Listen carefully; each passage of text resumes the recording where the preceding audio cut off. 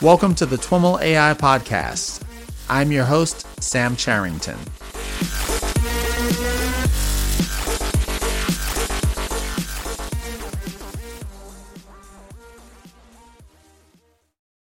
All right, everyone, I am here in Vancouver at NeurIPS 2019, and I've got the pleasure of being seated with Josh Tobin. Josh is a former research scientist at OpenAI and a co-organizer of Full Stack Deep Learning. Josh, welcome to the TWIML AI Podcast. Thanks. Happy to be here. Awesome. So let's maybe jump into a little bit of your background. You spent some time at OpenAI and you did your PhD at Berkeley, advised by Peter Abbeel, who's been on the podcast before. Great. Yeah. So I got into the field about 4 years ago. Okay. Really, I started at Berkeley in the applied math program, and then, kind of on a whim, took a class with Professor Abbeel, who ended up becoming my advisor. And I was just kind of blown away by the potential of AI to make robotics work better. And so, through that, I ended up working with Peter and spending a bunch of time at OpenAI. And so what are you currently up to? Yeah, so I left OpenAI a few months ago. Okay.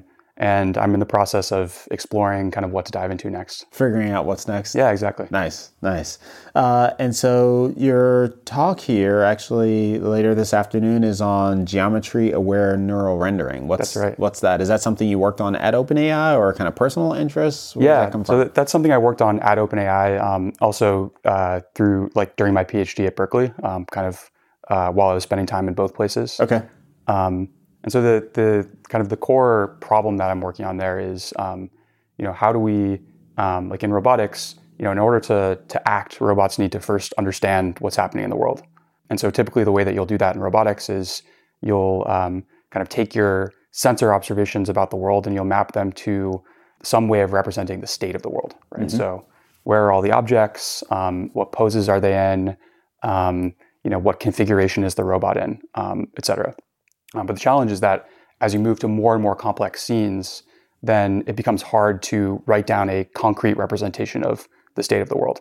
Mm-hmm. And so the focus of this work is on implicit scene understanding. So can we take some sensor observations about a scene and then use that to create a representation of the world that kind of implicitly has an understanding of what's happening in the scene? Mm-hmm. And so can you be more concrete than that, or is there an example that you use to describe that? Yeah, absolutely. Concretely, the way that you formulate the problem is you take one or more observations of the scene. So think about cameras imaging the same scene from different viewpoints. And then you train a model, and the goal of that model is to, given some arbitrary other viewpoint, that could be any other viewpoint of the scene, the model's goal is to render what it thinks the scene looks like from that viewpoint. Mm-hmm. And thus, if it can do that, then it has an accurate kind of implied or implicit representation of what's happening in the scene. Yeah, that's the intuition, right? It's if the model can do that task well, it has to have some sort of representation internally that understands what's going on in the scene. Practically, when you do this, how many cameras are we talking about? Yeah, it's a handful. I mean, it's the formulation can really extend to any number. In practice, I usually used 3 cameras to image the scene, mm-hmm. and so then the fourth viewpoint is the one that the model is trying to predict. That is the neural rendering part of the talk. Mm-hmm. Geometry aware implies that it's kind of a model-based approach. In some sense, yeah. I mean, so the geometry aware part is the inspiration for the work that I did and what I built on was this paper from DeepMind called GQN, Generative Query Networks. Okay. And so the extension that I added to that is the geometry aware part. And so what it refers to is, if you know the geometry of the scene, so where the cameras are relative to one another, then that allows you to constrain the process of searching what pixels are most relevant to rendering a particular pixel. Mm-hmm. So if you're rendering a particular viewpoint and you want to know, okay, what should I image in this pixel somewhere in the image that I'm rendering? Then what you want to do is you want to go back and look at all of the images that you've been given as context and mm-hmm. sort of search over those images for relevant information. And if it turns out if you use the geometry of the scene, this thing from classical computer vision called the epipolar geometry, then you can constrain that search to a line in each of the context viewpoints. And so maybe as context, kind of walk us through GQN and what that paper is talking about. Yeah. So in GQN, they're taking this problem of neural rendering, right? So looking at a scene from multiple viewpoints and rendering from an arbitrary other viewpoint. And then they set up a model structure. And the way that model structure works is it's basically an encoder-decoder architecture. So the encoder takes each of the viewpoints and maps them through a convolutional neural network independently. And so then you get a representation for each of those viewpoints. Those representations are summed, and then you get sort of one representation for the entire scene. So that's kind of the encoder part. Summed like element-wise or concatenated more? Yeah, summed element-wise. Okay. Yeah. So then you take that representation for the scene, and you pass that to the decoder. And then the decoder's job is to take that representation and sort of go through this multi-step process of turning it into what it thinks the image from that viewpoint should look like. Okay. And is there any particular intuition for the element-wise sum versus keeping everything around? I think the main intuition is that you want it to be, you don't want it to depend on the order that you present the cameras in. So if you concatenate, then order matters. If you sum, then it doesn't. Okay. And so their results were kind of purely based on this, just the camera angles and the kind of encoder-decoder architecture, and so that what you added was a constraint to the search space that is based on what we know about the geometry, epipolar geometry. Epipolar geometry. Yeah. So basically, the contribution of our paper is, there's this sort of bottleneck in the GQN formulation where you've taken the encoder and that's given you a representation of the scene, and then you pass that to a decoder. But what we do instead is, instead of having this representation of the scene, instead we have an attention mechanism. And so that attention mechanism allows you to, when you're generating a new image, to attend over all the information in the representations of the context images that you've been given. And the way that attention mechanism works is by taking advantage of this sort of fact of 3D geometry called the epipolar geometry. Is calling it an attention mechanism, is it like attention-like, or is it implemented the way attention is often implemented in these kinds of networks? Yeah, so it's implemented exactly like kind of like a scaled dot product attention mechanism. But the way that you have to do that is, you have for every pixel, you're searching over a line. And so you need to sort of construct the right representation so that you can do attention in the normal way. Okay, so you're kind of constructing a vector that represents this line that you're doing the dot product, and you're dot producting that with everything. Exactly. else. Yeah. Okay. So for each pixel, we're constructing this vector that represents a line. And so when you aggregate all of those, right, so you have two spatial dimensions for the image, and then you have this line, and so you get this sort of 3D tensor. And then you're dot producting the image that you're trying to render, the current representation of that, with this 3D tensor. And then that's kind of the attention mechanism. Cool. And so tell us a little bit about the results of the paper. Is it kind of trying to get at, better accuracy in rendering the scene, or computational efficiency, all of the above? Yeah. So it strikes me that both of the above would follow from what you're doing. Sure. Yeah. I mean, there's definitely data efficiency gains, but really the main goal was sort of coming back to the motivation for working on this. I primarily work in robotics, and so the reason I started working on this was to construct better representations for robotic scenes. And so the thing I really wanted to do was to extend GQN to more complex, more realistic scenes. So higher dimensional images, more like higher dimensional sort of robot morphologies, and more complex objects. And so the kind of main result of the paper is we introduced a few new data sets that capture some of those properties. And then we showed that our attention mechanism produces like kind of qualitatively and quantitatively much better results on those sort of newer, more complex data sets. The results are also better on the old data sets as well. But I think really the interesting thing is how much better they work on these newer data sets. So tell us a little about the newer data sets and how they were constructed. Yeah, so there's three new data sets. One is a data set that's based on the in-hand block manipulation work from OpenAI. And so it's, related to the Rubik's Cube? Yeah, sort of the precursor to the Rubik's Cube work. Nice. So before the Rubik's Cube work, there was the block manipulation work that was, I guess a little more than a year ago at this point. And so, we hadn't released the Rubik's Cube work yet at the time that I was working on this. So I worked on the older data set. And so, you have a bunch of cameras looking at a robot hand that's holding a block. And the sort of colors of the cube in the background and the hand are randomized, and the hand and the cube can be in any pose. So that's one of the data sets. Okay. And so that's kind of meant to capture sort of what a quite realistic sort of robotic task could look like. Right. The second data set is what I call disco humanoid. And so this is like, the classic Mujoko humanoid model, but the poses of all the joints are completely randomized, and the colors of everything are randomized as well, and the lighting. So what it looks like is this sort of humanoid model that's like doing this like crazy jumping in the air dance moves. So that's kind of the second data set, and that's meant to capture, whether you can model robots that have complex internal states, right? So this high dimensional robot, and you need to model it in any pose. Now, is this the starting position randomized, or is it kind of randomized in time at every time step, or? Yeah, so just one time step. Okay. So it's just a single frame. Yeah, a single frame, a single scene, and then multiple viewpoints of that scene. Right.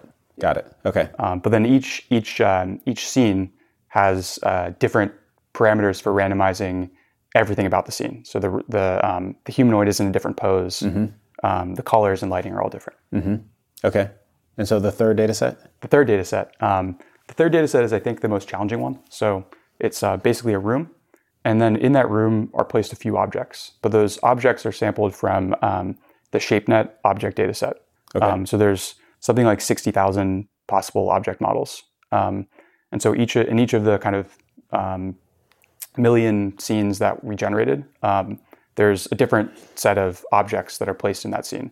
And so it's really challenging because the model needs to understand how to render sort of, essentially any type of object. Interesting. At least in the first couple of those examples, maybe in the third, what kind of jumped out at me is not so much the complexity of the scene. Of course that's there, but also the attempts to randomize colors and things like that. I often refer back to one of Peter's videos of like the robot doing rope tying, and like it can figure it out on a green table, but then if you change the table to red, it totally fails. And so now, is a part of what you're doing explicitly trying to make the model more generalizable, or?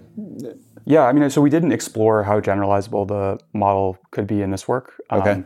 But I think, a lot of my earlier work was on like this idea of domain randomization, right? So if you want to train a model in simulation that generalizes to the real world, kind of the one of the most effective ways of doing that is to sort of massively randomize every aspect of the simulator. So there's just some background that you brought into this task. Exactly. Okay. Right? So I'm interested in realistic robotics tasks, and so to me, if you're working on realistic robotics tasks in simulation, you need to randomize everything. Okay. I think exciting future work could be to see how well these models transfer from simulation to the real world. And so when you're evaluating the performance of these models, is it kind of like pixel-wise differences or distortions and error rates that you're kind of looking at, or what are the metrics that you're looking at? Yeah, so the way that these, I sort of glossed over how the models are trained, but it's essentially like the easiest thing to compare it to is to a VAE. So you have a lower bound on the log likelihood, and VAE, variational autoencoder. That's right. Yeah, and so that's kind of the main way that you can compare the differences is by comparing the number of that lower bound. And then you can also look at things. We also looked at things like L1 and L2 pixel-wise differences between the images. And so that's where our quantitative results come from. It sounds like you have not applied this to real world. You didn't apply it to the Rubik's Cube robot or any robots? Not yet. Not yet, yeah. Okay, okay. So what are some of the other things that you're working on or have worked on or are interested in? Yeah. So I think, as I mentioned, a lot, like the sort of big chunk of the early part of my PhD was working on domain randomization. So, really the sort of core question that I got interested in early on when I started working in robotics is, if we believe that reinforcement learning is going to have a big impact in robotics, then sort of the main challenge is that most reinforcement learning methods are super data inefficient. Right. And so there's different ways that you could think about dealing with that. One is just to make reinforcement learning methods themselves more data efficient. So that's like a lot of work from Sergey Levine's group at Berkeley pushes in that direction. But I kind of became interested in this question of, can we just assume that our algorithms are always going to be data inefficient and then figure out how to generate data much more efficiently? So that kind of led me to work on simulation. The thing that I've realized recently is that I think domain randomization and other sim-to-real techniques work actually surprisingly well. Other what techniques? Other sim-to-real techniques. So transferring simulation to the real world, domain adaptation, and things like that. So I think are still like very underexplored techniques in robotics. But the challenge, if you want to apply those techniques, has become that it's actually quite difficult to build physics simulators. And so in practice, that often becomes the bottleneck. Is you have some new robotics task you want to solve. Maybe you want to use sim-to-real to solve it, but then you have to go and do this manual process of constructing and randomizing the simulator that you use to generate the training data.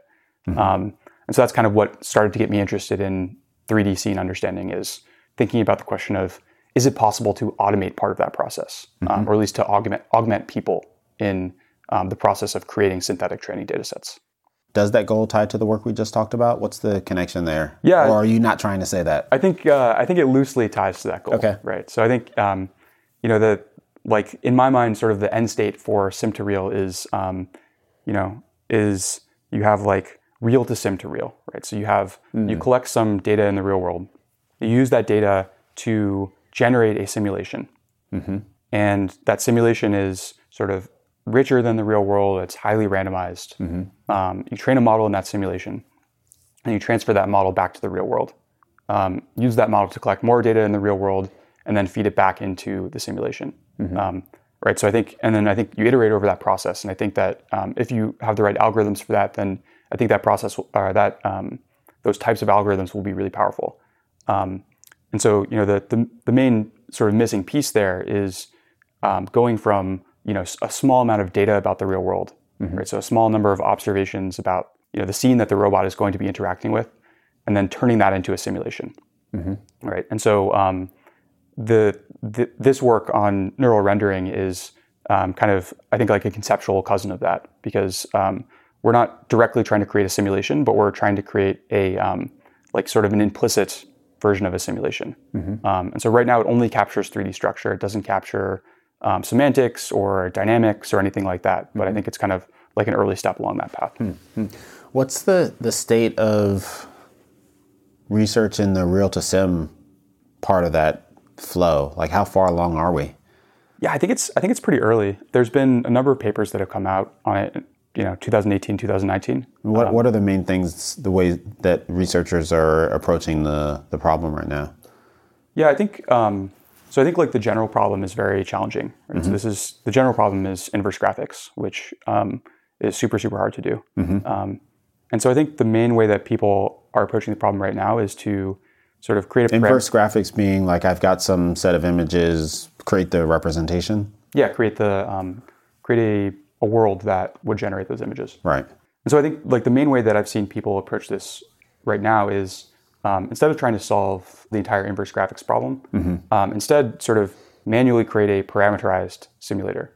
So a simulator that kind of, in principle, should capture the things about the real world that you care about, and then using the real data to optimize the parameters of that simulator. Yeah. And so then the hope would be at least you can use the real data to choose the distribution of parameters that allows you to best transfer your model from simulation to the real world. And so there's a bunch of work in that direction. So for example, in the case of trying to use Grand Theft Auto as a simulator, take a picture of a road and try to generate something that looks like that road within the constraints of GT Auto. Exactly. Yeah. And so it sounds like folks are starting to kind of poke at that direction. How far, what do you have a sense, or do you know off the top of your head kind of some of the results that folks have seen there? Yeah, I think I don't want to point to any specific results because I don't want to get them wrong. But yeah, let's see. Or where could you go to find this? Qualitatively, like, are we at doing this with Grand Theft Auto, or are we more doing this with like simple rooms with shape library pictures? Like, how sophisticated are the simulation environments that we're even able to do this kind of thing with? Yeah, I mean, so there are some results doing this kind of thing. I think like the primary results come out of NVIDIA doing this kind of thing with self-driving car data. Okay. And the results there seem to be promising. I think it's not clear to me how much effort still goes into the manual sort of creation of the parameterized simulation versus that being more automated. Yeah. That's kind of the big question mark. I think also, although I'm not going to remember the specific papers off the top of my head, I wrote kind of a guide to sim to real transfer for robotics, and I cited a bunch of the kind of relevant work in this direction there. So I'm happy to share a link to that. Yeah, please do, and we'll include it in the show notes. Great. You mentioned a few times domain randomization as a way to drive kind of generalizability and the more effective sim to real. Are you or other folks looking at more of, maybe kind of stretching the term too far, but like active learning type of approaches? Like, should the domains actually be randomized, or should they be, more carefully constructed so as to drive generalization? Yeah, it's a great question. I think there's not really a simple answer to it. I think in a lot of cases, what I've found is that the simplest thing that you can do, which is just randomizing your simulation as much as possible, tends to give you like close to optimal results. So you might as well just do the simple thing. But for a lot of problems, that's not true. And I think like one of the main cases where that's not true is where randomizing your simulator too much actually hurts performance in simulation. Right. So, and if your performance in simulation gets worse, then your performance in real gets worse as well. And so I think in those types of cases, so that's like a lot of the dynamics randomization type stuff is an example of where that happens. Okay. And so in a lot of those cases, choosing not just randomizing everything, but choosing the right randomizations becomes super important. And so there's also some work in that direction. There's a paper from NVIDIA, for example, where they kind of do an iterative process where they, at each step in the iteration, they take real data and then they use that real data to optimize the parameters of the simulator so that the distribution of simulations is as similar as possible to the real data.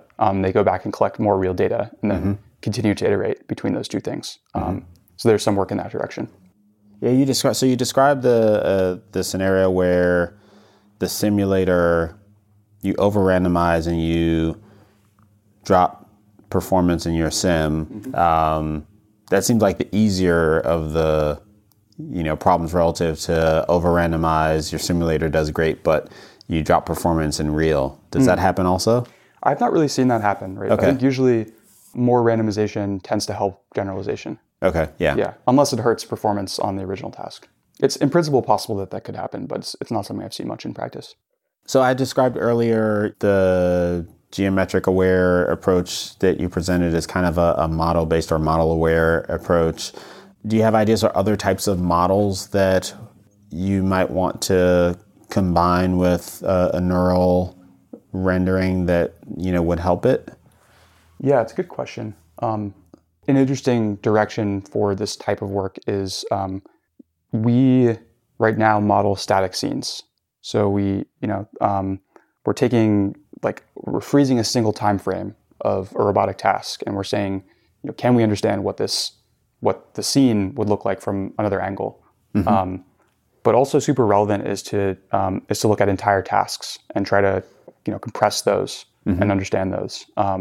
And so what that would require you to do is also understand things like how objects interact with one another, how robots interact with objects, how physics works. And I think there are certainly other kind of concepts from physics that you could encode into a neural network architecture that would allow you to do those tasks more data efficiently. Cool. Well, it sounds like really interesting work, and best of luck in the presentation. Great. Thanks a lot. Yeah. Do you want to kind of give a pitch for your next job or something like that while we're here? No, I don't think so. I think people will just have to wait and see. Yeah. Yeah. So it sounds like you've got something brewing. Yeah, we could call it that. Yeah. Yeah. Mm-hmm. Nice. Awesome. Well, Josh, thanks so much for taking some time to chat with us about what you're up to. Yeah. Thanks so much for having me. Thanks. All right, everyone. That's our show for today. To learn more about today's guest or the topics mentioned in this interview, visit twimlai.com. Of course, if you like what you hear on the podcast, please subscribe, rate, and review the show on your favorite podcatcher. Thanks so much for listening, and catch you next time.